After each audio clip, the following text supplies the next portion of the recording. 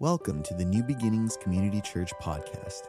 Here at NBCC, we welcome the imperfect, flawed, and broken, as much as the healing and thriving, because we are all God's children. We hope you enjoyed this week's message. Well, good morning again, everybody. I don't know if that's for me or for the video, so I'll take half of it, okay? Today we're going to continue our series on the light of the world. It's a Christmas series. And I want to share, we're going to talk about the sign given to the shepherds the night that Jesus was born. Now, but first I want to tell you I've had quite a busy weekend. And let me tell you why. Because on Friday, my son Dylan, who leads Av Church, he got married on Friday. So. Now, we performed, I performed it was a small little 20-person gathering at my house Friday, and the ceremony lasted about 2 minutes because it was a year and a half late, because like some of you experienced probably with family members or yourself, that he was supposed to be married a year and a half ago, but with the pandemic, they shut down venues, we lost our money, all those things. You know, some of you know what that feels like, right? And so it was put off, and so we finally did it Friday. Then, on Saturday morning, yesterday, I became a grandfather for the 4th time. So, so the boy came, and I texted him again right before service, "What's the name?" And he hadn't given me a name. He goes, "We'll tell you when you see him in person." You know why? Because I doubt he's watching, because they're probably exhausted, but he doesn't want me to announce the name in front of everybody. He wants to hold that over me, okay? Can you imagine holding that against the granddad? How many grandfathers are angry right now in this room? But, so that's the first boy. And let me tell you, we took care of their daughter, and she's a year and 3 months. That's Lincoln, one of my 3 granddaughters. And, you know, it reminds you why you don't have children in your own old age. Right, Deanna? It's like they wear you out. It's like they come over, and it's like your house is a war zone. They throw everything everywhere. How many still have, even though you may not use them, DVDs? Anybody have DVD movies? We do too. There's 2 lines like this. And all my granddaughters, and yesterday too, Lincoln, she came over, they pull them all out and throw them all over the floor. How many know it is very unwise to put them back right away? Because you know if you do, what's going to happen? They're going to take them out again and throw them all over the place. So it was like, it was exhausting. I finally turned to Olivia. I go, "What time does she go to bed at night?" Because she's not, her and one of my other granddaughters, Willa, Lincoln and Will, they're like non-stop. I don't remember any of my 3 kids being like that when they were little kids. Does anybody remember this kind of stuff? I don't at all. And then, and then they put the food all over themselves. Right? It's incredible how many things they can get. They can dirty everything in 10 minutes. It's crazy. So that's what happened for us this weekend. Oh, and one more thing. Lindsay, who gave birth yesterday to the boy, they got to the hospital, and she broke Olivia's record, my wife's record. Once they got in the hospital, the baby was born 49 minutes later. I mean, that's quick, huh? Well, because it breaks the record that Olivia, when she gave birth to Dylan, we got to the hospital, and an hour and 18 minutes later, Dylan was born. So because this one was born so quick, I always tell them, I say, well, it's because he's got the DNA of his grandfather, Del Campo, very quick, moves quick, gets things done. Amen, granddads and stuff like that? So that's my story. I'm sticking to it, by the way. So I can't wait to see him later today for the first time in person. I'm going to talk about the sign that the angel gave to the shepherds. And let me begin with a story. I've shared it before years ago, but I'll share it again in case you don't remember it. Hopefully you don't. But signs are pointers. They point you in certain directions to get you to destinations. About 7 years ago, I was in New York City. It was the second time I was there visiting, and I'm not a big city person by any means whatsoever. I like Chicago. It doesn't feel big to me. And I like Boston. It doesn't feel big to me. But New York just feels too big. And so I've already visited all the sites, and Olivia and I were fine. If we never go back, we're fine. If some of you love it, you keep going back. Hey, God bless you. You go back for me, okay? But I've had enough. So we're walking on Canal Street, and we go into a McDonald's, because if you're in New York, you got to go to McDonald's, right? No, I'm just joking. And so we go in there, and we're eating at McDonald's, and I have to use the restroom. And in McDonald's, I go up. It's kind of, you walk up a step, and you go into this restroom. And I walk in there, and as soon as I walk in, I look around and I go, well, this is weird. They have no urinals on the wall. I go, why is that? And I thought, well, maybe New York is different. Maybe they're just different than California. I mean, maybe they like to sit down. I don't know. And so I thought I'll wait outside one of the stalls, and don't get ahead of me, some of you. And so I'm waiting at the stall, and the door opens of one of them, and it's a woman. And instantly in my mind, I thought, oh my gosh, I went in the wrong restroom. And then my mind shifted quickly to, oh gosh, headlines. Local California pastor, weird guy, found loitering in New York bathroom, women's bathroom at McDonald's. I had to get out of there. I told the lady, I go, I'm in the wrong restroom, aren't I? She goes, yup. So I walk out of the restroom, and my wife and the couple couples we're there with, I walk out, and they're like, no lie, they're like this. When I walk out, they're like this. And then they just start laughing. And, we've been laughing ever since. But here's my beef, okay? Why didn't my wife, who's a woman, or any of the other women there, why didn't they come in there and save me, okay? They have access, right? They can go in. They didn't save me at all. They just left me hanging there. They could have carried me off to jail that night, and that would have been that. Now, so I make mistakes, okay? My problem was I didn't look at the signs.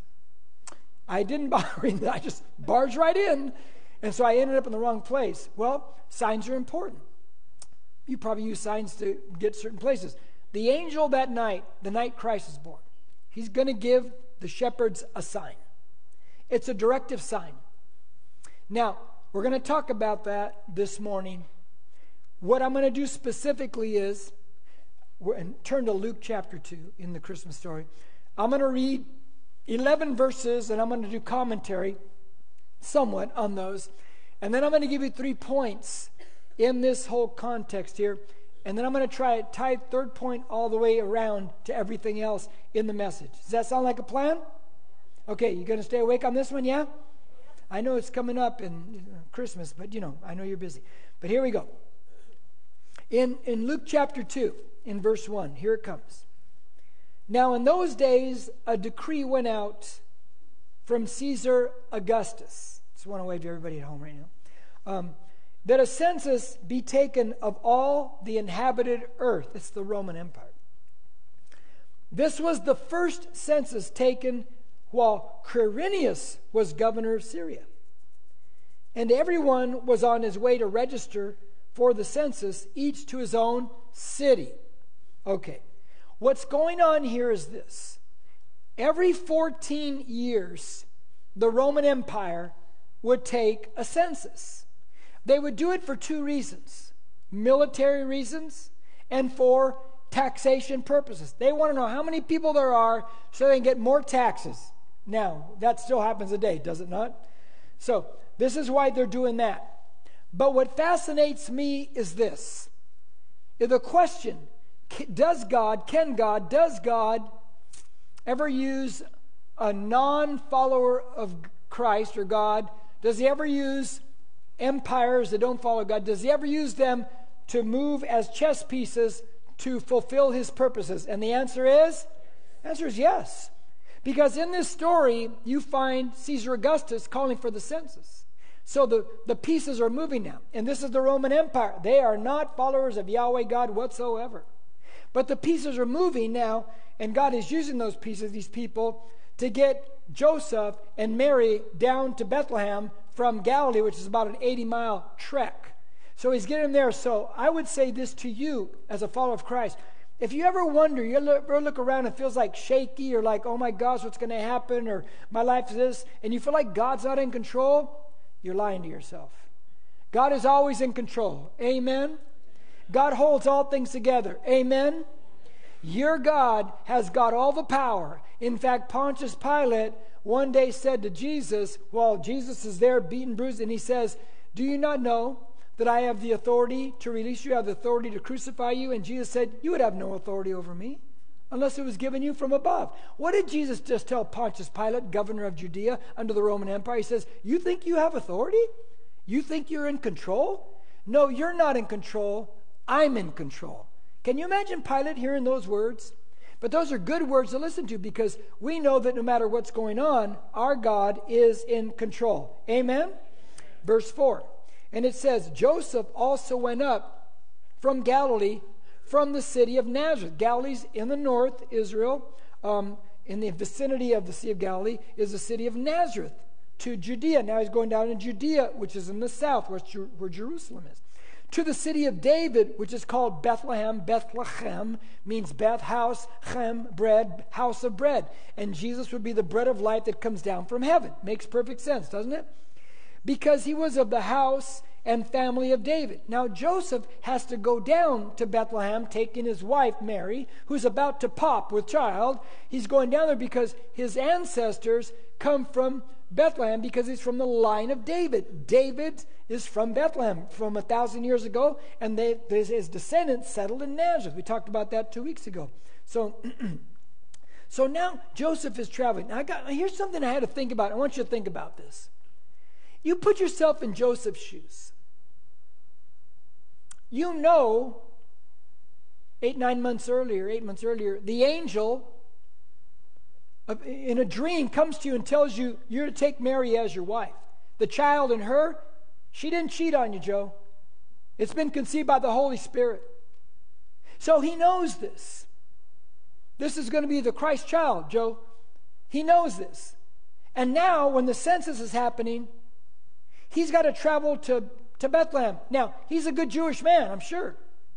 He's got to know that the prophecy in Micah chapter 5 says that the Messiah will be born in Ephrathah or Bethlehem. Ephrathah is the ancient name of Bethlehem. He knows this. Can you imagine what is going through Joseph's mind as he's looking at all this? He knows this is a divine child. He knows that the prophecy says born in Bethlehem. He knows that he's got to go there because of the census by Caesar Augustus. Can you imagine what he's thinking? How God is putting all the people. I'd be sitting there if I'm him going, do, do, do, do, do, do, do. It'd be like this is the Twilight Zone, right? It's like how he's putting all these things together. It's incredible. I have to think, that's got to blow your mind at times, how God's moving all the pieces. Have you ever, after the fact, looked back in your life, because we understand in reverse, and thought, I can see how God moved all the chess pieces in my life to see that happen? Anybody ever do that in your life? No, anybody? Raise your hand if you know. Yeah, it's amazing to me when that happens. Now, verse 5.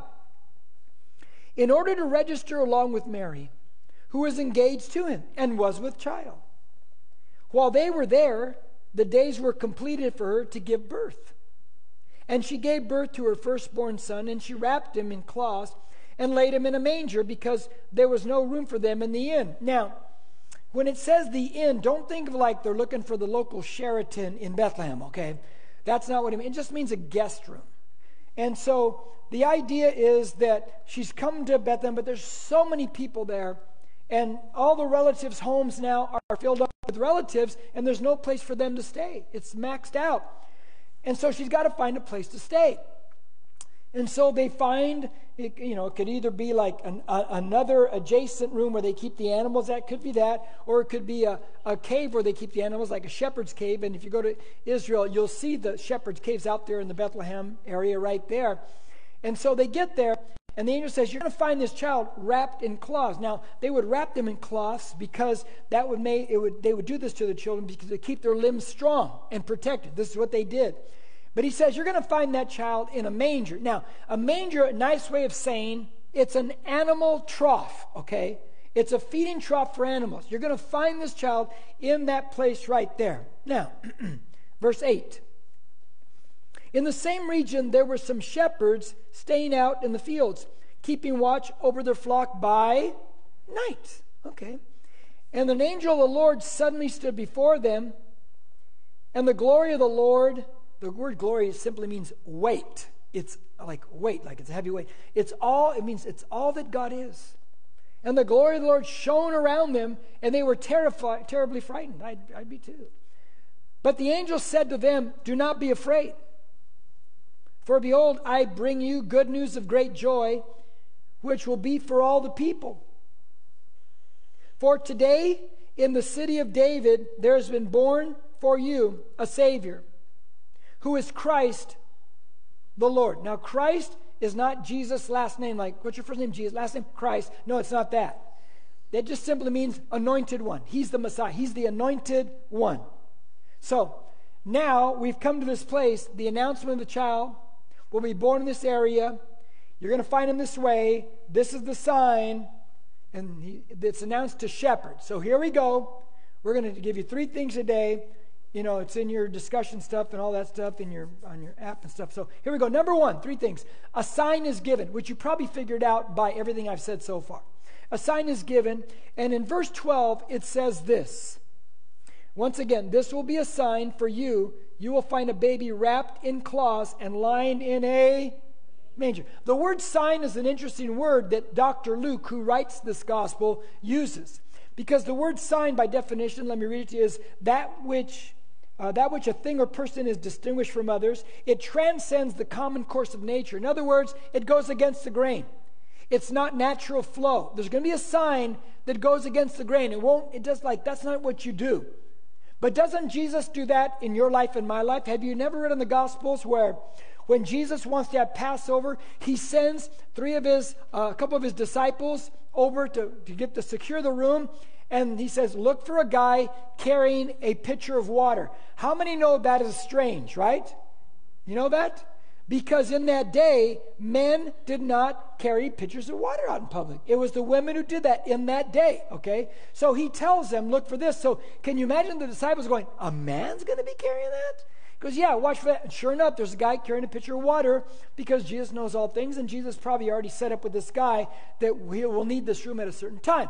So they get through him. So you watch Jesus going against the flow of all things. So he seems to carry that out in his ministry. Now here's my deal.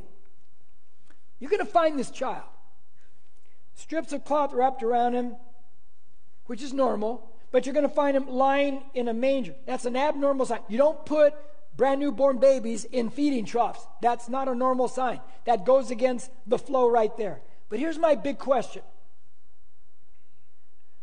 There's a lot of sheep in the Bethlehem area. There's a lot of shepherds out there. How would these guys know which feeding trough to look for? How would they know? I mean, it's night. We know that it's nighttime. How are they going to find this place? How are they going to find this Christ child? Let me give you some things that possibly give us the answer to that question. In Micah, Old Testament prophecy 700 years before the moment, Micah 4:8, it mentions something. And this is right before talking about where the Messiah would be born. It mentions Migdal Eder, means Migdal, tower, Eder, flock. Tower of the flock. It's in the Bethlehem area. In Genesis chapter 35, verse 21, when Jacob's wife dies and he pitches his tent in that area between Bethlehem and Hebron, it is mentioned there's a tower of Eder, tower of the flock. There it is mentioned again. So you find Micah 4:8, Genesis 35:21. Now, like I said, this is in the Bethlehem, Hebron area. Now, what is this thing? What is this tower of the flock? Well, it was used. It was used as a tower to go up there and you'd watch over the whole area of flocks. That's what they use it for. But even more than that, here's what they use it for. When a sheep was going to give birth, they'd bring the sheep there. And it would give birth, they would take that little lamb there, and they'd put strips of cloth around its limbs so it wouldn't throttle around, and they'd lay it in that area right in the feeding trough. Now, why would they do that? Here's where it gets really interesting. They would do that because these Bethlehem shepherds, guess what they're raising the sheep for? Specifically, they're raising the sheep to be taken and used for sacrifice at Passover time. We know that Jesus was going to be our sacrificial lamb. Amen? So that's what they do. But now we know that they're taking these sheep and they're wrapping them up so they don't throttle around, because if they're going to be used in the sacrifices, They cannot have any blemishes. They cannot be scarred up. So they wrap them tight, because if they don't, they can't be used in the sacrifices, because these are the sheep. John the Baptist would one day say, looking at Jesus coming to be baptized, he would say, "Behold, the Lamb of God who takes away the sins of the world." So now we find out the very place where the sheep that are being born to be eventually sacrificed for sin once a year, that the Lamb of God, Jesus, now, when he's born, he'll be wrapped like that, and he'll be put in that spot. So you put this all together, and you realize when the angel tells the shepherds a certain place, they know exactly what he's talking about. They know exactly where the spot is. They know exactly where to go, because this is what they did. This is what they knew. So it was a specific message to these shepherds. Now, hold that thought of specific message, because I'm going to bring that back at the end. But let's get to point 2, and that's this. Grace and peace are part of the whole package deal. Now watch verse 14. Would you read verse 14 all together with me? Here we go. 1, 2, 3. Glory in the highest, and on peace among men with whom he is pleased. Now, the angels announce peace. How many want peace in your life? How many really, no, you really want peace? I want peace. Peace. But I told you in point 2, grace and peace are part of the package. Where do I get that at? I'll tell you. Who did the angel come to in this story? Who does he come to announce? What kind of people are they? The shepherds. Are shepherds allowed to go to the temple? They're unclean. Because shepherds are on sheep, and sheep do some droppings, right? And so you step on it and you're unclean.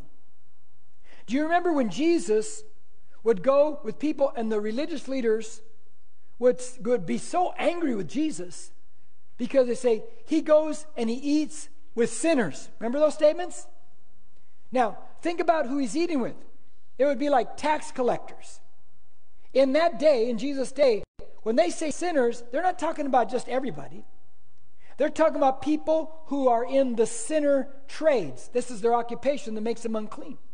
Of which shepherds, tax collectors, tanners working with dead animal skins, prostitutes, these are all the sinner trades, and you would be considered unclean. You could not come to the temple. You're unclean. You're like a temple outcast in a sense.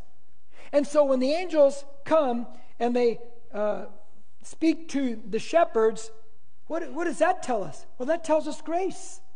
Grace is the unmerited, unearned favor of God, that God comes to people who would not even be allowed in the temple. God comes to them. And so now you see grace in that respect, but then they announce peace. There's grace and there's peace. Do you follow me so far? No, say yes if you follow me. Okay. Let me try to piece this together for you. So I try every morning to remember to pray this. I try at night to remember to pray this with my wife. I say, God, give me opportunity to share you, and give me boldness to when the door opens, give me the boldness to do it. Because that's exactly what they prayed in the book of Acts. The early church, the first followers of Christ, that's what they did all the time. And we need to do that. And so I try to remember all the time to pray that. Because guess what? If you ask God for opportunity to share Jesus Christ, guess what he's going to do? I guarantee he's going to give you opportunity. But you got to have boldness. So I study at a coffee shop a couple times a week because I get a lot of work done there in the mornings. And they all know me there. All the regulars, they know me. Jim, hey, so-and-so, hey, so-and-so, because I've been going there about 7 years. And in that coffee shop, there is a certain chair that the owners and the workers and all the regulars know, it's my chair. Don't sit in my chair. But the non-regulars, they don't know that. And so they sit in my chair. And so this one day I go there, and one of the regulars is sitting in my chair. And he knows better. So I come in and he goes, hey, Jim. I go, yeah, I won't say his name. He goes, you could sit across from me. I'm thinking, no, that's not my chair. I'm like Sheldon from Big Bang Theory, right? Well, some of you know that, huh? But I said, okay, I'll sit across from you. And so we're sitting there, and this guy's one of the nice guy, very talkative, nice guy. He loves his family, he just talks. It's great. And so I always have my Bible open. Because I'm studying. And they all know this. They all know I'm a Christian. I don't know. I wear the bumper sticker, Christian, the whole thing. And so he says that day, he says, that's the Bible you're reading, right? And I thought, okay, God, here we go. These are the moments I just, okay, here we go. He asked the question. I said, yeah. And then he just jumps in, he says, and he's a good guy, great guy. He says, my wife and I, we believe in God. We used to go to church. Used to. And then he says, but we don't go because they always tell you that their way's the only way. I go, how? Yeah, we just can't buy into that because what about all these other religions? Why is this way the only way? Why? And so we just can't, we stop going because they keep saying that. And I said, okay. I said, can you give me a chance to try to explain that? He goes, yeah. Here we go. I said, okay. All religions can't possibly be right. Something has to be right, something's got to be wrong. I said, here's why they're saying this. Because all religions, and you and I as a Christian, that we're not a religious person. We're in a relationship with God through Jesus, right? Okay, we got that. It's personal.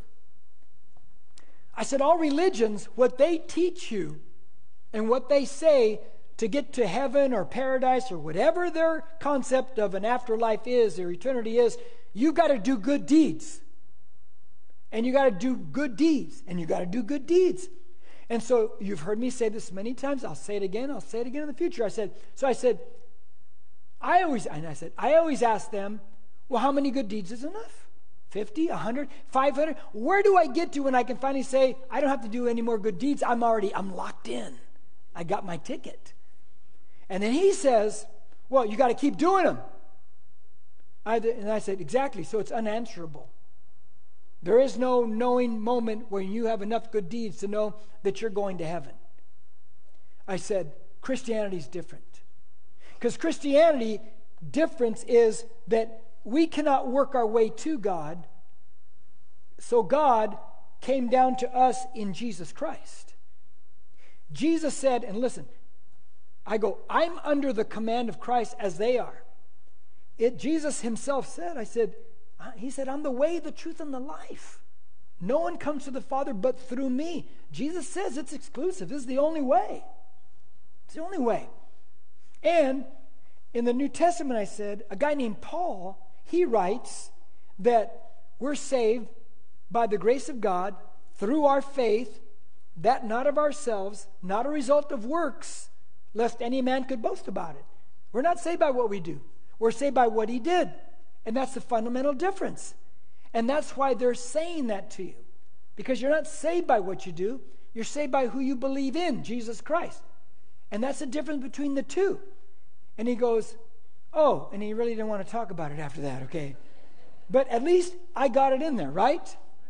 But what I've told him was, it's the favor of God. God comes down to us, and he favors us knuckleheads, and he loves us, right? You know you're a knucklehead, right? Okay, you're only married to a knucklehead? Okay, I got you on that one. Now, let me try to apply this into our lives. How does this work? Because some of us get stuck in our concepts of God and faith. And let me clear some air right now. If you read your New Testament, have you ever noticed that Paul, in most of his letters, not all, I don't think, but most, he begins by saying, opening line, grace to you and peace from God. Have you ever noticed that? Anyone ever noticed that? Raise your hand if you noticed that. Okay. This is a very common introduction for Paul. Now, I've always looked at that and thought, it's not coincidence. He's doing this on purpose. Because he's starting with grace, and then because of grace, he moves, then we can have peace. Now, let me explain that. Let me show you how that applies. I'm talking to Christians right now. As a Christian, there are some of you at home listening, some of you, some here. Sometimes you wonder, am I really saved? And boy, I sinned a week ago Thursday. I don't know if I'm a Christian anymore.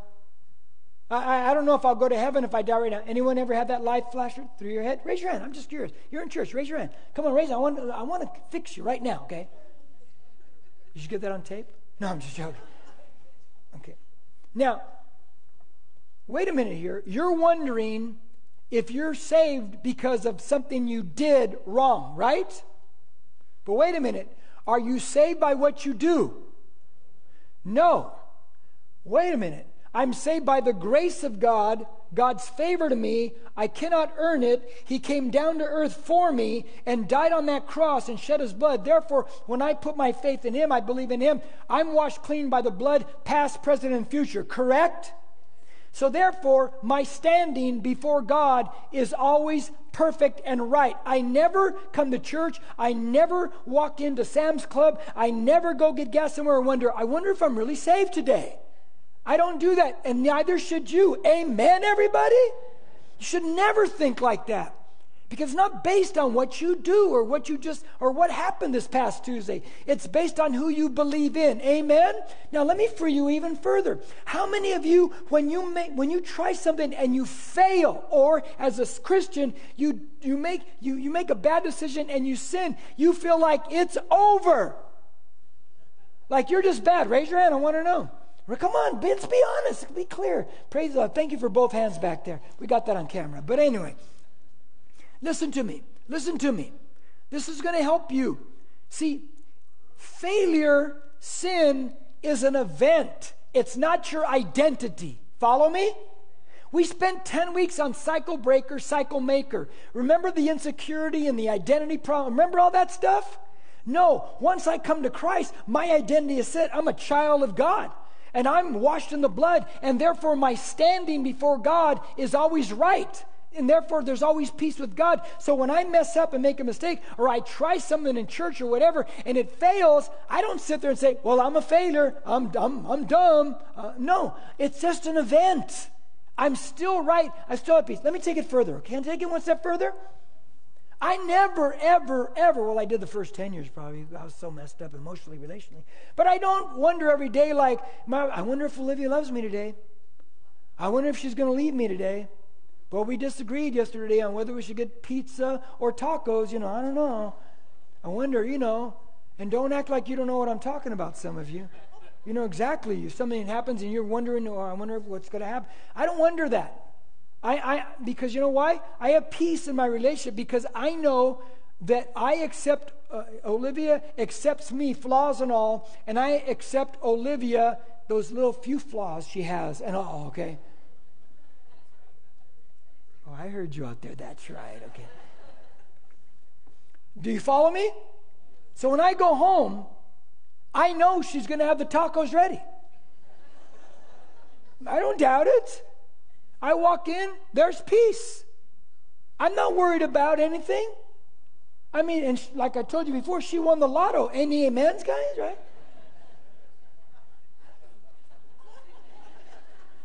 I don't worry about that.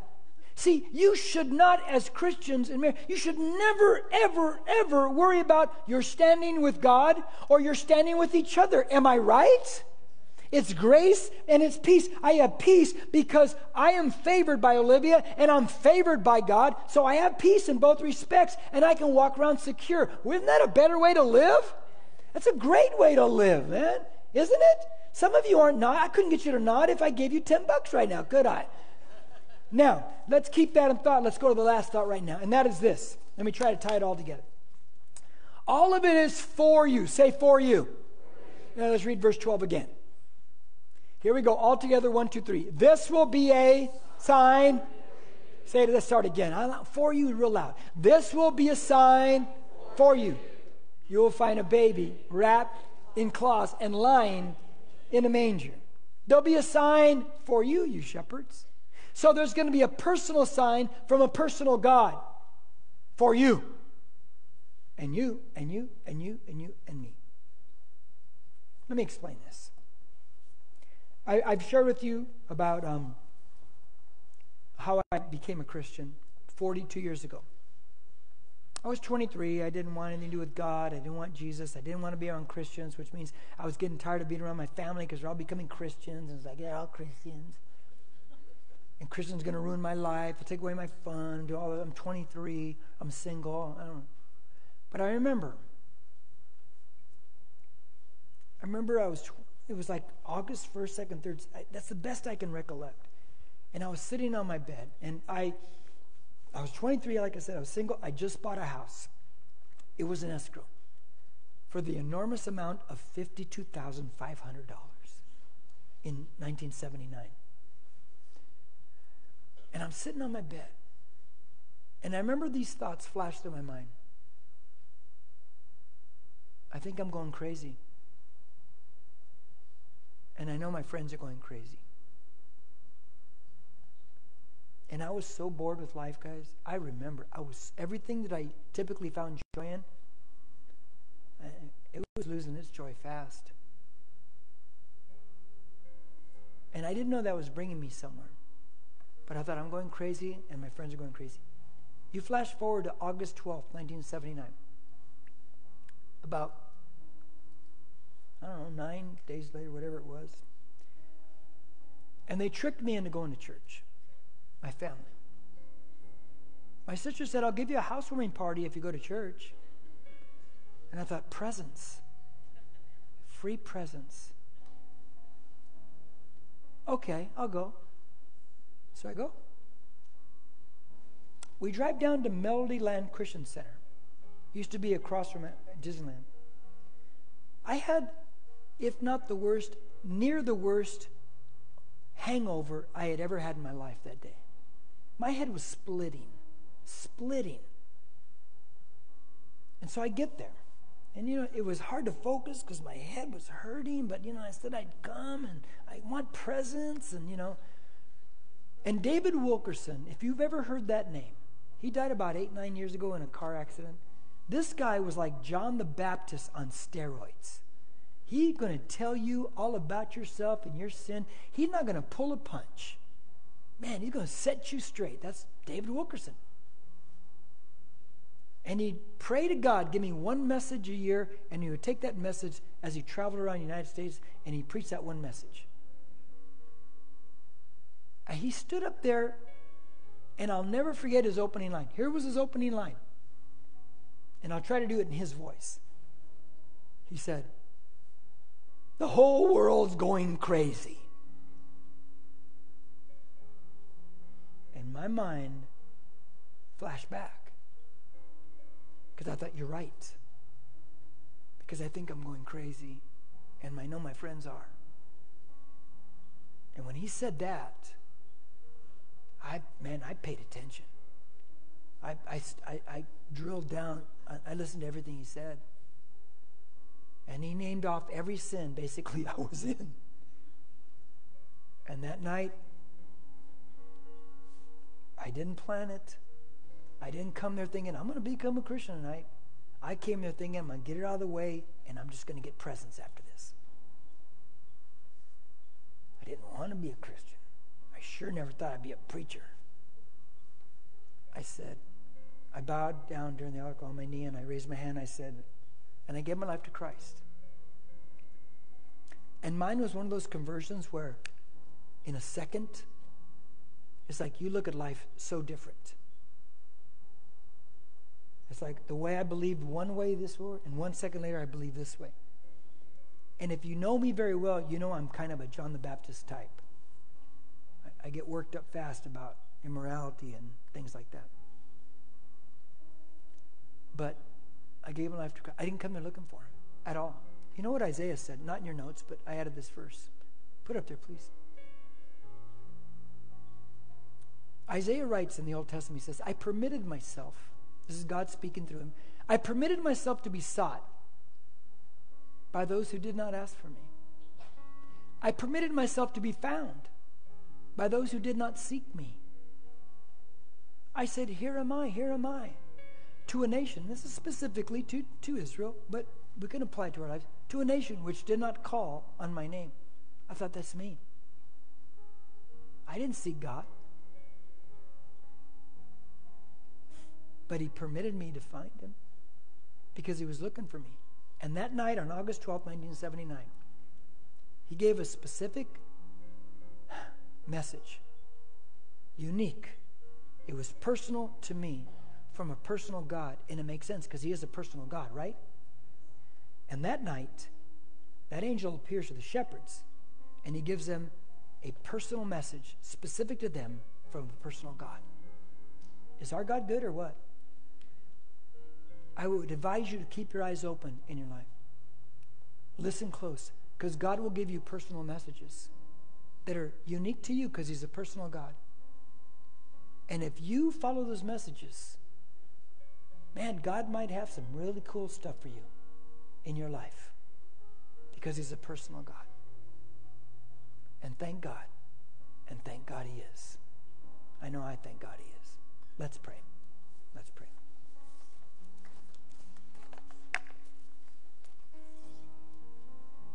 Lord, we really, one of the things we need to do is always be very sensitive to what you're speaking to us, what's happening in our lives. Because you could be telling us things.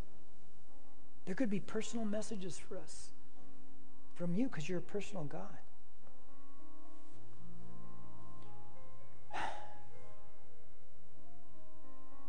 I pray for you today. I would ask if you are here in person or watching online, if something is striking you, and you're not a Christian, and you know it. I mean, I remember when I wasn't. I had to admit I wasn't. But you're thinking, maybe this Christianity, maybe it's time for me to follow Christ. People are telling me about this, family sharing with me about it, the co-workers telling me about it. This is God having a personal message from a personal God for me. It's time to come to him. Or maybe you backslid, and man, God is personalizing it for you today. It's time to come back to him. So if you would like to place your faith in Jesus, or rededicate your life here, or I'm going to say this prayer. I want you to repeat it out loud after me. Everybody here say it out loud with me, so whoever says it for the first time in rededication, they're not alone. But you just need to believe. You need to put your faith in the only true God and Savior, Jesus Christ. There's only one way. There's only one way, and it's his way. It's a person. It's a person. It's a person, Jesus. So repeat this prayer after me. Here we go. Thank you, Jesus, for loving me so much, you would come for me. You would die on a cross for me. Shed your blood for me to forgive my sins. Forgive me of my sins, and I know they're all forgiven. I invite you to take over my life. I surrender. Save me. And thank you for saving me. Spirit of God, come dwell in me and be my God. Now let me pray for you. I pray and I hope that now you follow up on these things, because the Spirit of God, by faith, through the grace of God, now lives in you. That's the new DNA in you that changes the way you view everything, because you're going to start to now follow God. You need to start reading your Bible. Stay in the New Testament for a couple years. Read about the one who loves you. Read about Jesus. Begin to grow. Get around Christians. You need a Bible? Go to the Welcome Center in the lobby. They'll give you a Bible. You need to talk to somebody about this? People afterwards to my left or right, they're here to pray for you. They'll talk to you about it. They'll guide you. You have family members that are Christians, they'll guide you. Because now you got to take steps to continue this growth and this walk with Jesus Christ, your God. I'm just thankful. I'm just thankful that you've come to Christ. Because I know what Jesus has done for my life and how he's made it better. I'm just thankful. Because I know what my life would have been like had I never put my faith in him. I'm just thankful. He straightened it out. He straightened it out. Thank you, Jesus, for your goodness to us. Thank you for loving me and everyone here so much. Thank you for loving everyone online. Thank you. If you need prayer or dedicated your life to Christ, please reach out to us on our social media, on Facebook and Instagram at NBCC Norco, or email us at hello@nbcc.com. Thank you for listening. Don't forget to share and subscribe to this podcast.